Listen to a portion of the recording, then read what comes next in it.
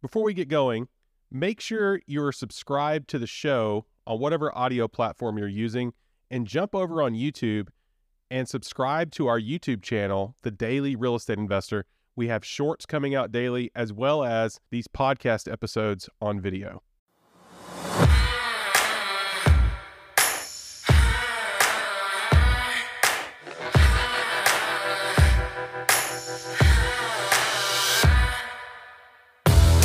Welcome to the Daily Real Estate Investor Podcast. I'm your host, Josiah Smelser.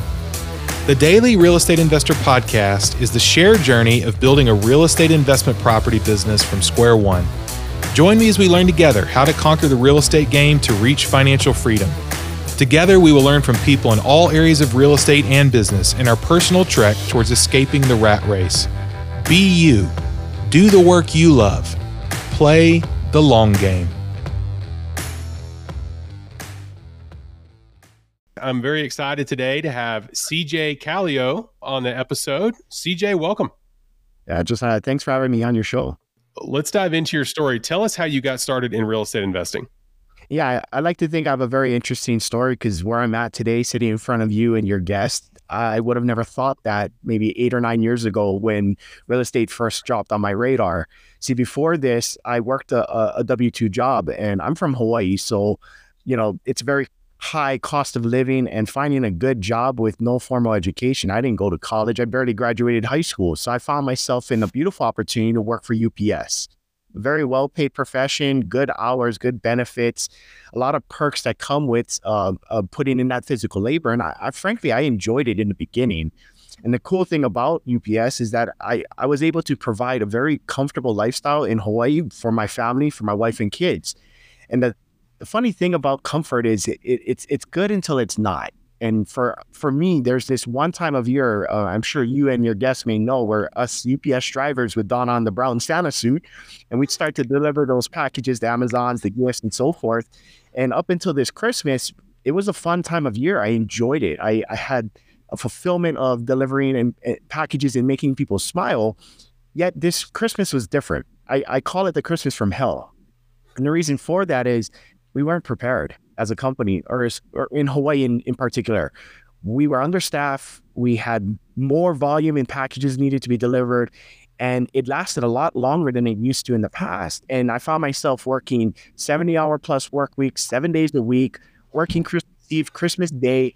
The time of year I'm supposed to be able to enjoy the holidays with my family after serving others. I should be able to have that gift of memories with my kids and my wife, and it was gone. It was taken away from me during that season.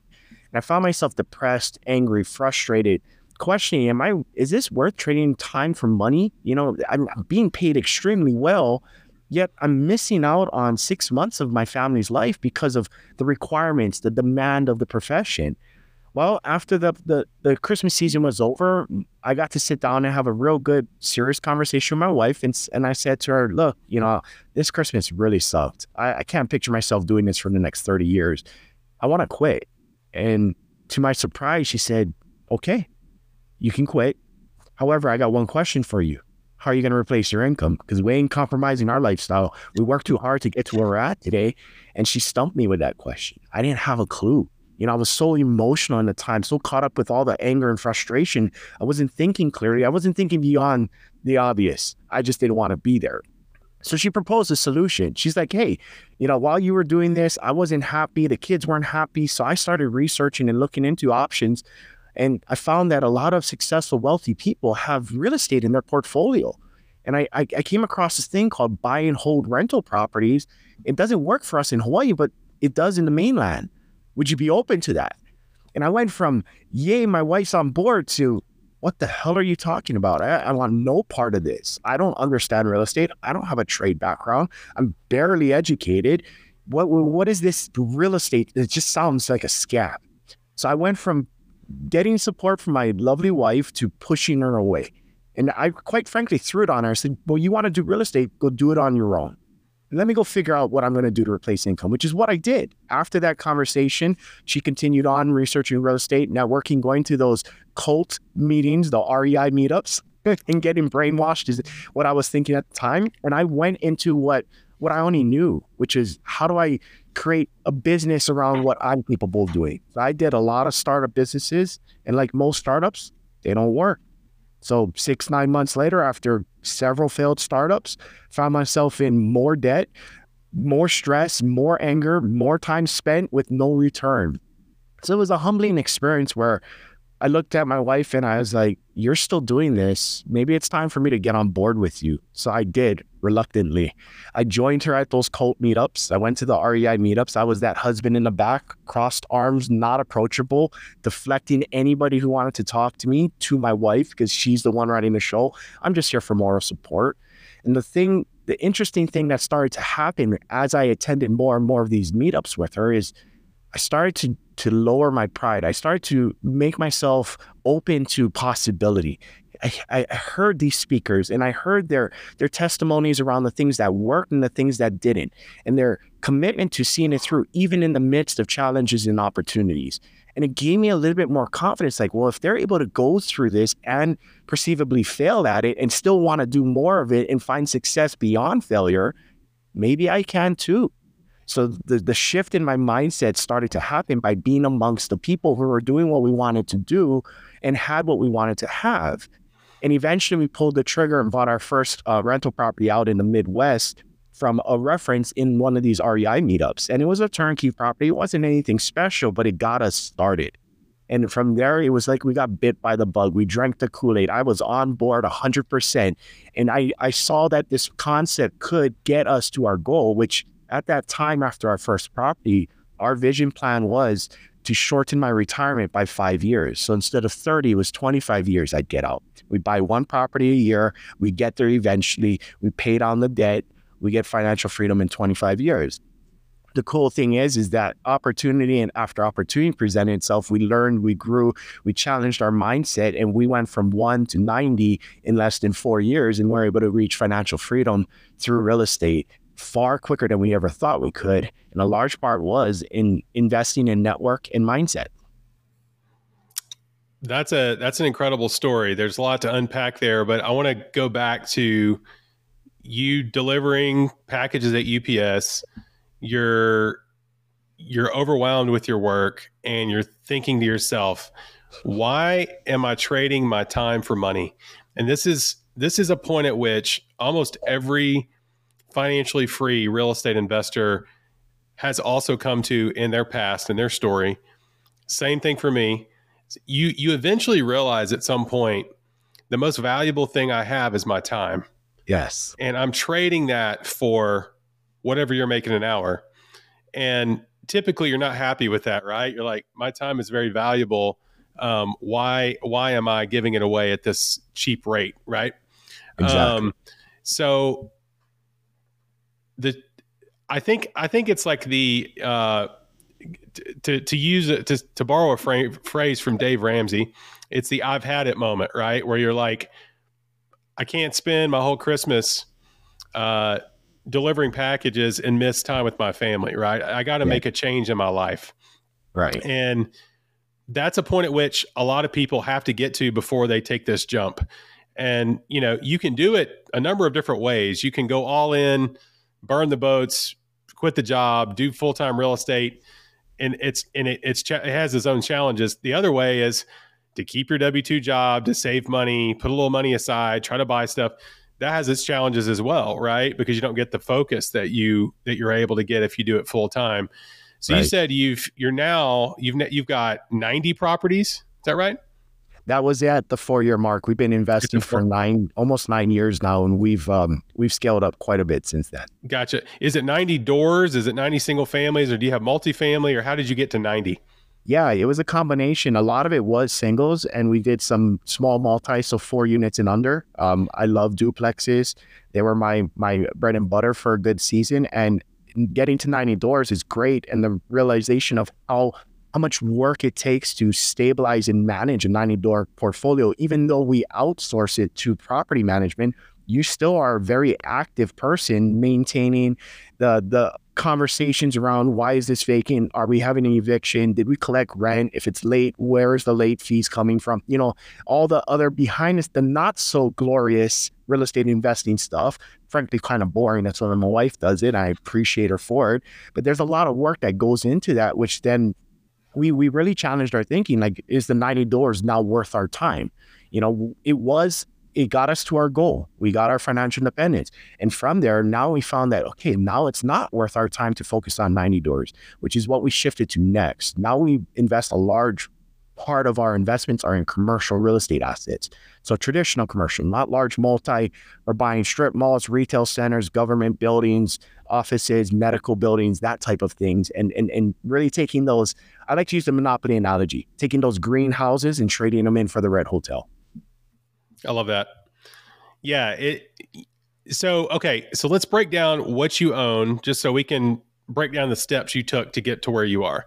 How many single families, and then how many duplexes to fourplexes, and then what do you own that's commercial right now?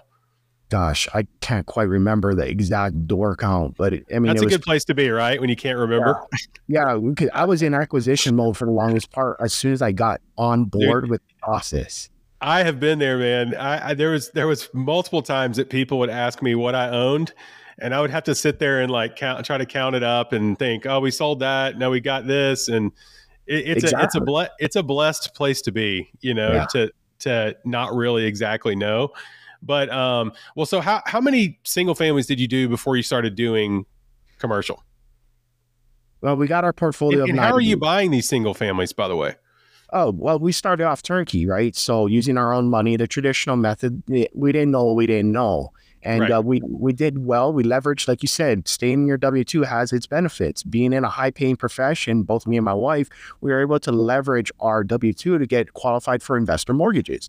And we were able to grow our portfolio to a certain size. Around door 6, we were capped, which is interesting, right? Because you would think standard thing out there is 10 doors per person, 9 if you're married and you carried on your wife in your primary. So we got capped at 6. And a large part of it was due to the high cost of living in property in Hawaii. We owned our home at that time, and that debt caused us to go over to DTI, debt to income, and not qualify for us, which was our first obstacle. Our obstacle was we don't qualify. How do we continue to grow? What do we do next? And that shift went from, okay, well, we are out of our own money. We don't qualify for mortgages. How do we continue growing? And I started to look into other avenues. And one of the avenues we fell in love with was raising private money and the BRRRR strategy. So buy, rehab, rent, refinance, and repeat allowed us to take other people's money, OPM, place it in an asset all cash, do the work, turn around and refinance it out. And we were doing non-traditional lending at that time. So like a form of a DSCR loan or a commercial product that allowed us to do portfolio to get the equity out to then rinse and repeat over and over again. Love it. That's exactly what I did. Exactly. So on the private money side, let's talk about, because a lot of people ask me about this. How did you find the private money? How did you structure those loans with that private money lender when you were doing the BRRRR strategy on your deals?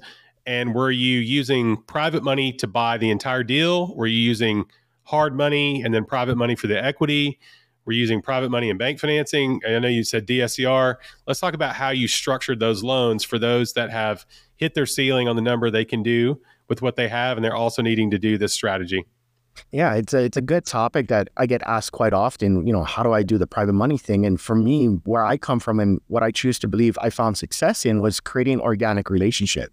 I'm not here to ask for money. I'm not here to demand money. I'm here to provide an opportunity. And I start with those that I know that I have a relationship with pre-existing, and I present opportunity. And in large part is based off of a result that I've already created. So I had a portfolio of 6 doors. I can reference that I'm already doing this and I'm successful at it. Would you be interested in coming into another deal with me? Because the thing is that, you know, it's not as easy as what people make it out to be, right? So if it were easy, everybody would be doing it. It's not. I'm active, you're passive. How do we create that relationship where I can get you a return you're not able to get outside of doing what I do? in exchange for me to leverage your capital to go build what I want to build. And that's how I started off private money. And I did a lot of things wrong. I said a lot of things differently. I over presented. I called it vomiting of information onto my potential lenders because I didn't know what I didn't know. And it was through the reps. So everything I talk about with investors is reps. You want to get reps. You want to get results. From results, you can then debrief what worked, what didn't, and what you could do differently moving forward. And that's what I did. So the first go around, obviously, I did the whole formal thing because that's what I was told to do from real estate meetups. Oh, well, in order to raise private money, you need to have a packet. Well, I found that it didn't work for those that don't even know anything about real estate. If anything, it caused them to ask way more questions that I was capable of answering or I'm not specialized to answer, like legal or tax advice, which are things that I deflect out. Hey, you have questions on that? I'd advise you, or I'd suggest that you talk to your professional. I am not licensed or skilled in this, so I can't speak on this. However, this is what the opportunity looks like. And whatever it needed to look like in the beginning to get a result is what I created. So I was willing and open to work with small amounts of money or large amounts of money. I was willing to find ways to put in my own capital or to have it fully funded with them 100%, depending on their risk tolerance. And that's where I found success with private money. I love it. Yeah. You have to create the track record first to then sell yourself to a private money lender. And you don't really even have to sell yourself. The track record will do that for you.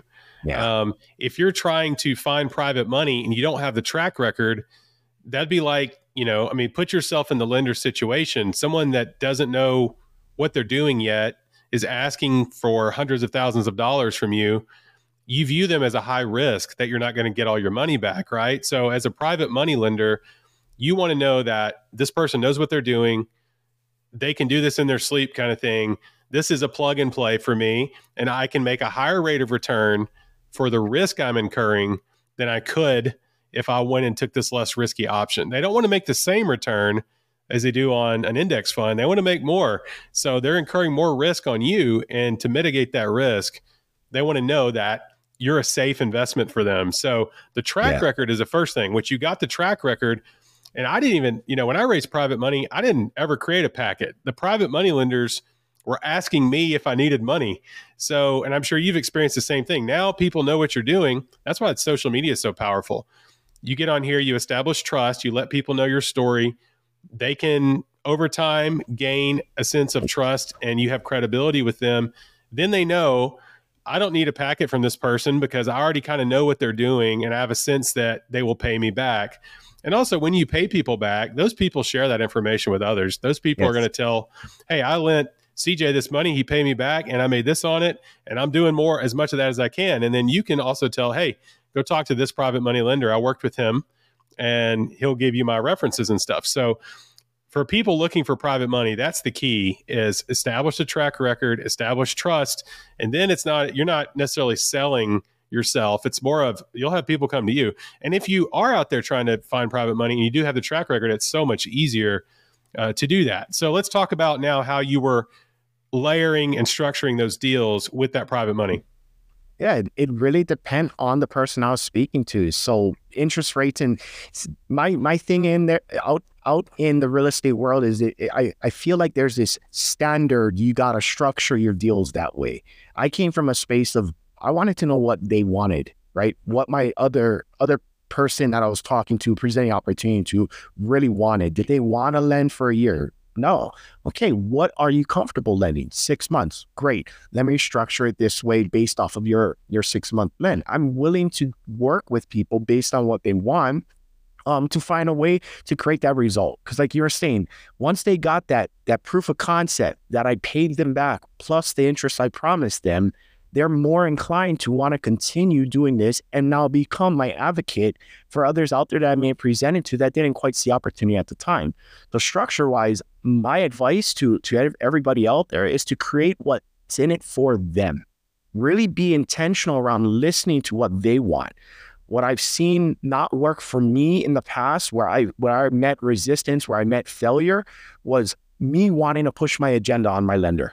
That did not serve. So coming from a space of asking questions and really getting clear around what's the reason why you want to return? What are you currently investing in? Like these simple questions reveal a lot to you because they want to tell you. They genuinely want to tell you. They don't know or understand real estate. They're not your expert. If not, they'd be in your shoes presenting to you. So really paying attention to them helped me structure deals that I got lends in for 3 months. I got lends in for 2 years. I have one lend right now that's 5 years out based off of what they want and structuring it for a way that makes sense. Now, interest rate is where I see a lot of people get hung up on. Well, you know, you can make 10 or 12% if you go with a flipper and this and this. Great. And it doesn't mean you have to structure it that way, because if somebody's not investing at all, what is a savings account creating for them? Nothing. So if I offer you 2%, that's 2% more than what you're making now. That's a good return for them. And I want to educate them, but educating somebody who's not ready for it may kill the deal. Another example of what didn't work for me was over educating, which created fear. They weren't ready. So my proof of concept for them is getting that initial result. How did you like it? Did you like the return? Is this something you're interested in doing moving forward? If so, what if I were to increase your interest? And it's a steady growth, because there's limitations to thinking around financial increase when you're not taught it, right? I had to go through that from my journey from UPS to residential to commercial. Is there's capable returns far greater than what I knew 5 years ago, that I'm realizing today that I don't know what's out there 5 years from now until I'm ready to receive it. And that's how I work a lot of my private money structure deals. There is no standard. It's my answer is always, it depends on the person I'm sitting across. Yes, definitely. Okay, so you had the private money. Were you using another resource for financing, or were you buying these deals in all private money, doing your value add in private money, and then doing the refi, paying them back? Or how were you doing that part? So in the beginning, with no real track record with private money, I found ways to get creative around funding part of the deal, so that there's always skin in the game for me, right? I want my lenders to know that I have risk too involved, because my number one rule that I promote to anybody that talks about private money is always pay back your lender at all costs. It doesn't matter if you have to go back to work. It doesn't matter if you have to work a second job. I personally had to sell a vehicle to pay off a lender that I missed on my numbers. It's not their fault, even though people like to say out in the world that, hey, there's risk in everything. I choose to come from, I'm going to honor my word. Because if I can honor my word with this, people will then know and trust me and respect me that CJ is good for it with his word. And that's what I'm presenting. The opportunity is I will keep my word. And when I do that, now I get success. So in the beginning, pair it with my capital. However, we ran out of capital. So what we found was lines of credit. What we found was carrying zero balance, zero interest, credit carded cash advances if necessary. Any way I could fund the deal, I found a way to. It's not the limitations of resources, it's the lack of your resourcefulness, right? So I got very resourceful in those times where I had no cash in my bank, but I found equity, I found lines of credit, I found credit cards that I could gap the difference. And the cool thing is these lenders started to see that I'm consistent with my word. I started to put in less and less of my money, which then allowed that money to go to more deals. And that's how I scaled quickly. That makes sense. Yeah, I have also done the very same of using zero interest credit cards to fund a deal. And, I know that'd make Dave Ramsey roll in his grave, right? Well, he's not dead, but in the future, Dave Ramsey. But yeah, I mean, using credit cards, a lot of investors, successful investors that I know, have done the very same thing. It's too tempting, right? When you need money and you got this credit card offer and they're saying, hey, we'll give you a cash advance of $15,000, and there's it's 0%, and there's a very small cash advance fee on there. And you're looking at this deal where you're going to make 25% cash on cash return. You're like, okay, you do it, get your value add done, do the refi, pay the credit card off. You got basically a zero interest loan with 1 point up front or whatever, and you've got a property because you were willing to be creative and look at other resources for your money, not just your savings, right?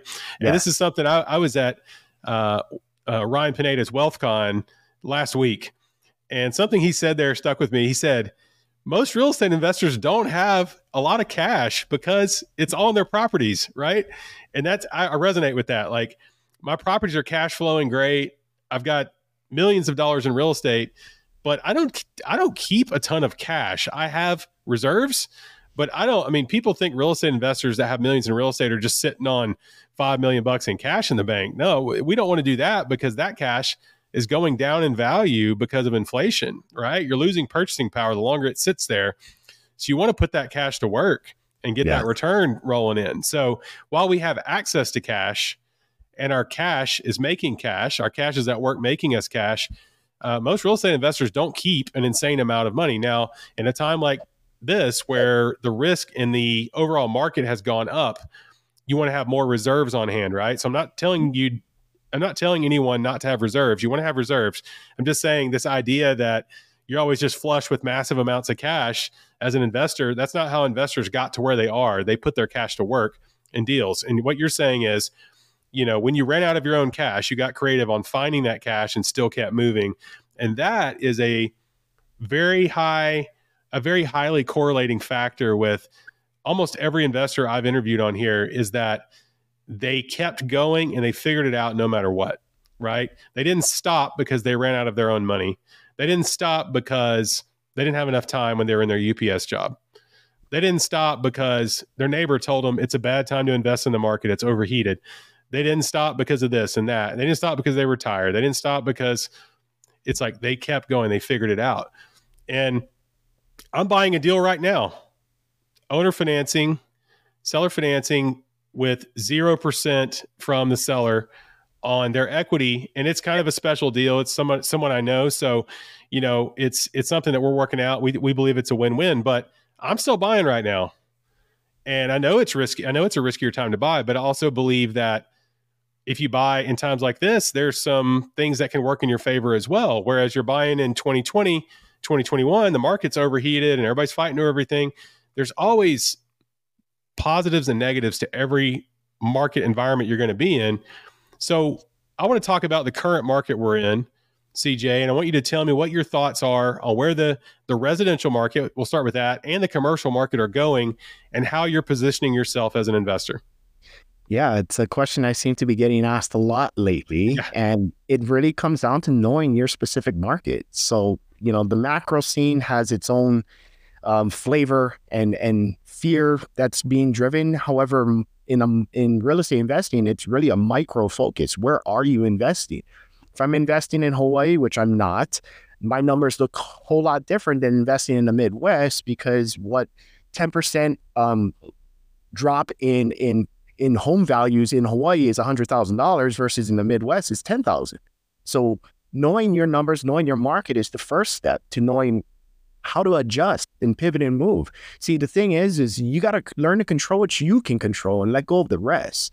You're doing deals, I'm doing deals in today's market, and while everybody else is kind of questioning if now's the right time. Well, when is it ever the right time? You don't know what's going to happen tomorrow, and you can only go based off of what you've seen yesterday. However, there's opportunity everywhere. It's whether or not you can see it. So I like to look at residential and commercial in today's market as micro in my market. What is my market doing? What are the trends? So if everybody is now fearful of buying deals because rates are high, how do I become an attractive buyer? For me, it's cash. Cash is king. If I can come in cash, I can close quick. There's no financing contingencies. There's no interest rates I got to prepare for. It's here's what I structured. Here's my capital. Are you in? Yes or no? Seller. And do deals that way. Now, another way is doing creative deals like you were saying. How do you find ways to structure a deal that makes sense for both the seller and you, where you might assume a mortgage, a subject to. You might do some sort of seller financing because they own it free and clear. And it takes me back to private money. What does the seller want? What's their objective? And what I see in the market today is that a lot of sellers are more motivated than they were during COVID. Because COVID, you could list anything and it'd sell way over asking. Nobody questioned it. But with the rates being the way they are today, that's opportunity for me. At least I see opportunity where there's less people that are coming up with creative solutions. So why not? I present one or two. So my typical offer structures, whether it's residential or commercial, is two offers. There's a financed offer and there's a cash offer. And depending on how they respond, I may adjust and or throw in a seller finance offer based on what they want. And really, it's just wanting to have that open conversation. In today's market, sellers seem to be more open to having that conversation because they're not selling as quickly as it used to. I love that. Yeah, I love that concept of presenting multiple offers when you go to a seller. Let's run through an example, right? Okay. Say you're approaching. What are you currently buying, or are you currently? You said commercial. What kind of commercial properties are you currently looking at? Yes, I just recently closed on a deal. It's 100% vacant office space. It's 12,500 square feet, single use. I just recently closed on that, and I believe it was listed at 1.4. So when I came in, I ran my numbers like you do with anything. You always stay true to your numbers. It either works for you or it doesn't, and you got to be willing to put in the work to find creativity if it's a deal you really want. So it's a deal I really wanted. I want 100% vacant. That's the value add in commercial for me, is to reposition an asset from non-performing to performing. Similar like residential, but not necessarily rehab. So this particular asset was ready to be rented. It was just vacant. And because it's vacant in the commercial space, it makes it very hard to qualify for lending. Financing is tight on vacant spaces. So I did my offers. I did two. I did one financed with contingencies around a lot of things because, hey, it's 100% vacant. I might need this, this, and this. Take this offer. It's a higher offer, but it's financed with a lot more red tape versus a cash offer. And I came in cash. And I want to say my offer was 1.2 financed, 1 million cash. And the seller took the cash offer because they knew, they understood. That's another part I like about commercial is I have a higher success rate with sellers because they're usually investors themselves. So they understand I'm not looking to jerk them around. Here's my research. Here's my homework. This is why it's probably not going to qualify for financing. And this is why I have all my contingencies in here. However, here's a solution to that problem. It gets to come in cash, but I need a reduction because I have holding costs. I have time frames. I get to reposition the asset. I have some overhead. Whatever I need to do to reposition it, I need to build in that in my offer price. And they accept it. And it was something that we were able to find solution in a time where rates were going from 4 to 8% in commercial. I love it. So you got a little under 20% discount on that deal just for going to them in cash. And I'm assuming that you're using private money for the cash. Is that correct? Yes, sir. 100%. Okay. So you gotta think about that. You borrow money from a private money lender at, do you mind sharing what rate you borrowed it at? I got 4 different lenders tied to it at 4 different rates. So okay. What would you guess a blended rate is? Sub 6%. See, that's amazing. That's an amazing rate. Okay, so we'll say sub 6%. You borrow the money at sub 6%. You go take down a deal and get nearly a 20% discount on it with sub 6% money. I mean, that is how you win in real estate right there. And he's able to buy a deal with none of his own money. So you got to think creatively. The more creative you get in real estate, the more wide open your playing field is, right? So let's talk about what your strategy is with this property. So this is 100% vacant. This is office, which is getting a lot of headlines right now. What are you going to do? And what market is this in, by the way? It's in Kansas City. Okay. So what are you going to do with this property to get it leased up? What kind of value add are you going to do? And what do you think it will be worth? The funny thing is this all happened this year. So I closed on it in the beginning of the year. I repositioned it. We got it up for leasing. I put in a little bit of tenant improvements. They call it TI in commercial. I put in just enough to get the person that was interested in renting the space, which ended up being a university. And this university came in and is now a tenant in our building for the last 3 months. So it took about 6 months to reposition. However, I was prepared to hold for 24 months vacant because commercial usually moves slowly. For some reason, this one it hit real good, and it hit really nicely. Ooh, I'm so excited. It hit really nicely. So we bought it at a mill. We're maybe all in 1.1, and it's now being appraised, and our appraisal just came back at 1.8. Ooh, man. So when it appraised at 1.8, did you pay all your private money off and you got them out? Yes, sir. That's sweet, man. That is the BRRRR strategy on commercial right there. That's a textbook BRRRR deal on commercial. Yes. What were we going to say? Did you have something else to add to it? No, it's just okay. for your listeners, I guess, that this success story is amazing, and just know that it's been years in the making and a lot of opportunities of learning and growing and leaving money in deals to figure out creative ways to find and create the great deals. It's not necessarily I found it fell in my lap. I created it. We as seasoned successful investors create great deals. We don't just find them on the open market. Yeah, and this is something else I want the listeners to really track with. This wasn't your first deal. You've got 90 doors at this point. You started off doing things, like you said, you didn't know what you didn't know. You made a lot of mistakes. You learned a lot from all these deals to get to this point. So don't think that your first deal is going to be buying something for $1 million and refining at 1.8. It could happen.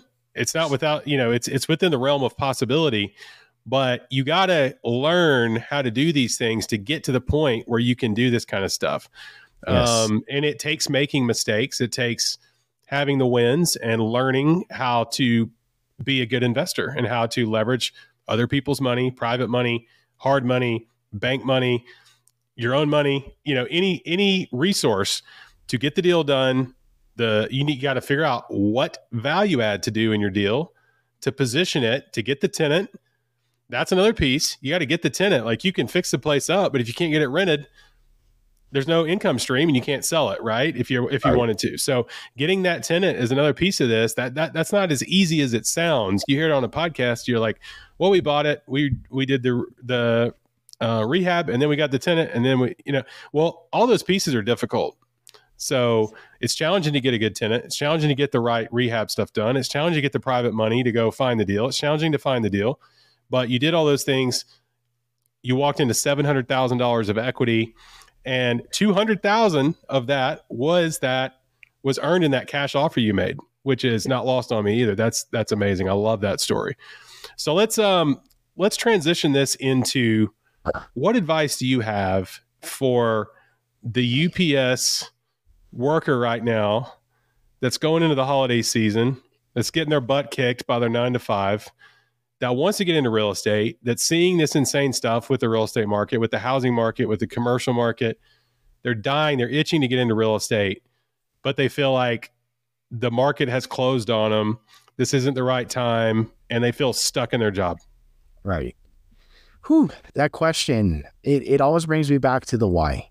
If your why is strong enough, nobody will talk you out of it. And when I speak to newer investors that approach me on, when should I take my first step? Well, I draw it back. Why are you looking into real estate?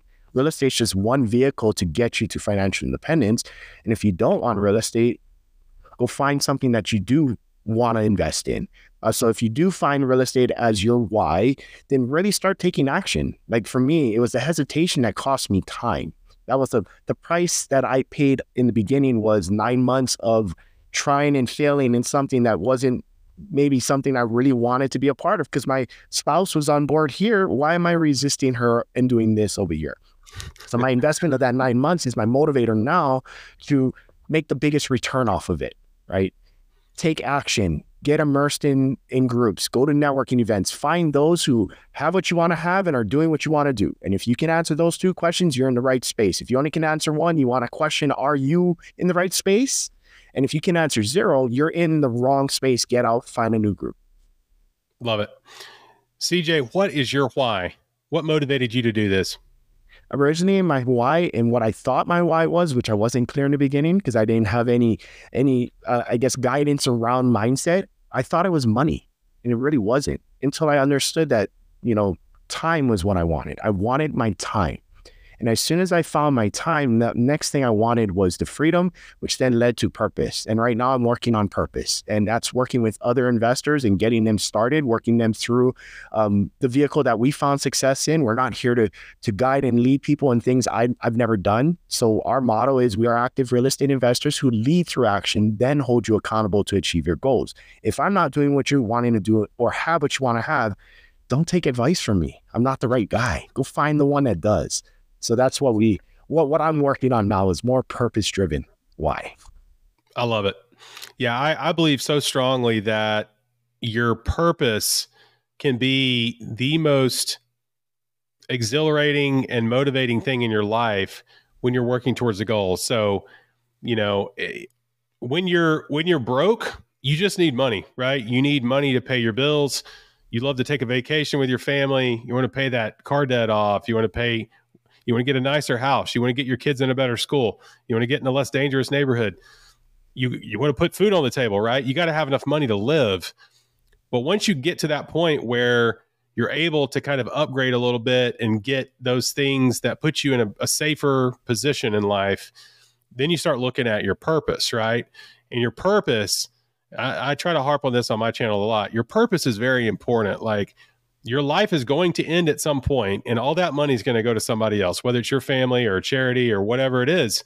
So what are you going to do with your time to make a difference in the world? That's so important. It's so important, whether it's pouring into other people that are trying to invest in real estate, or a charity, or your church, or whatever it is.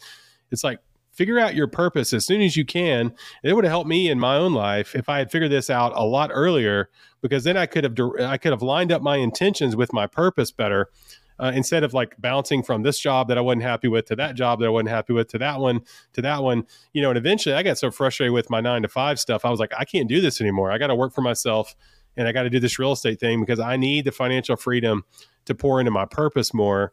And I'm hearing that you're doing the same thing, and I love that. Yes. So, CJ, where can people find out more about you? Yeah, you can follow us on our Instagram at WN Properties. It's on below. And we'd love to connect with people who are looking to do what we do to have what we have. That's awesome. Well, hey, this has been a blessing. Thank you so much for coming on the show and sharing your story. I know that you have a lot of bright things in your future. If there's any way that I can help you, just reach out. And if you have anything else to say, feel free to chime in. Otherwise, we'll wrap this thing up. Josiah, thank you again for the opportunity. And likewise, we know how to add value to one another, and I'm more than happy to support you in whatever manner that needs to look like. I love it. I love it. That's what it's all about. We're all moving the same direction. Real estate investing is not a zero-sum game. Everybody can win at this. You getting that deal doesn't mean I can't get a deal. That's just how it works. And I'm elated when I see my friends and even my cohorts that I'm not friends with being successful in real estate investing, because it's changing their lives and it's changing their families. And I want that for all my listeners right now that are listening in. You guys can do this stuff too. This isn't magic. We're not special. We just work hard. We apply ourselves, and we get creative when we have to get creative. So until next time, guys, thanks for tuning in.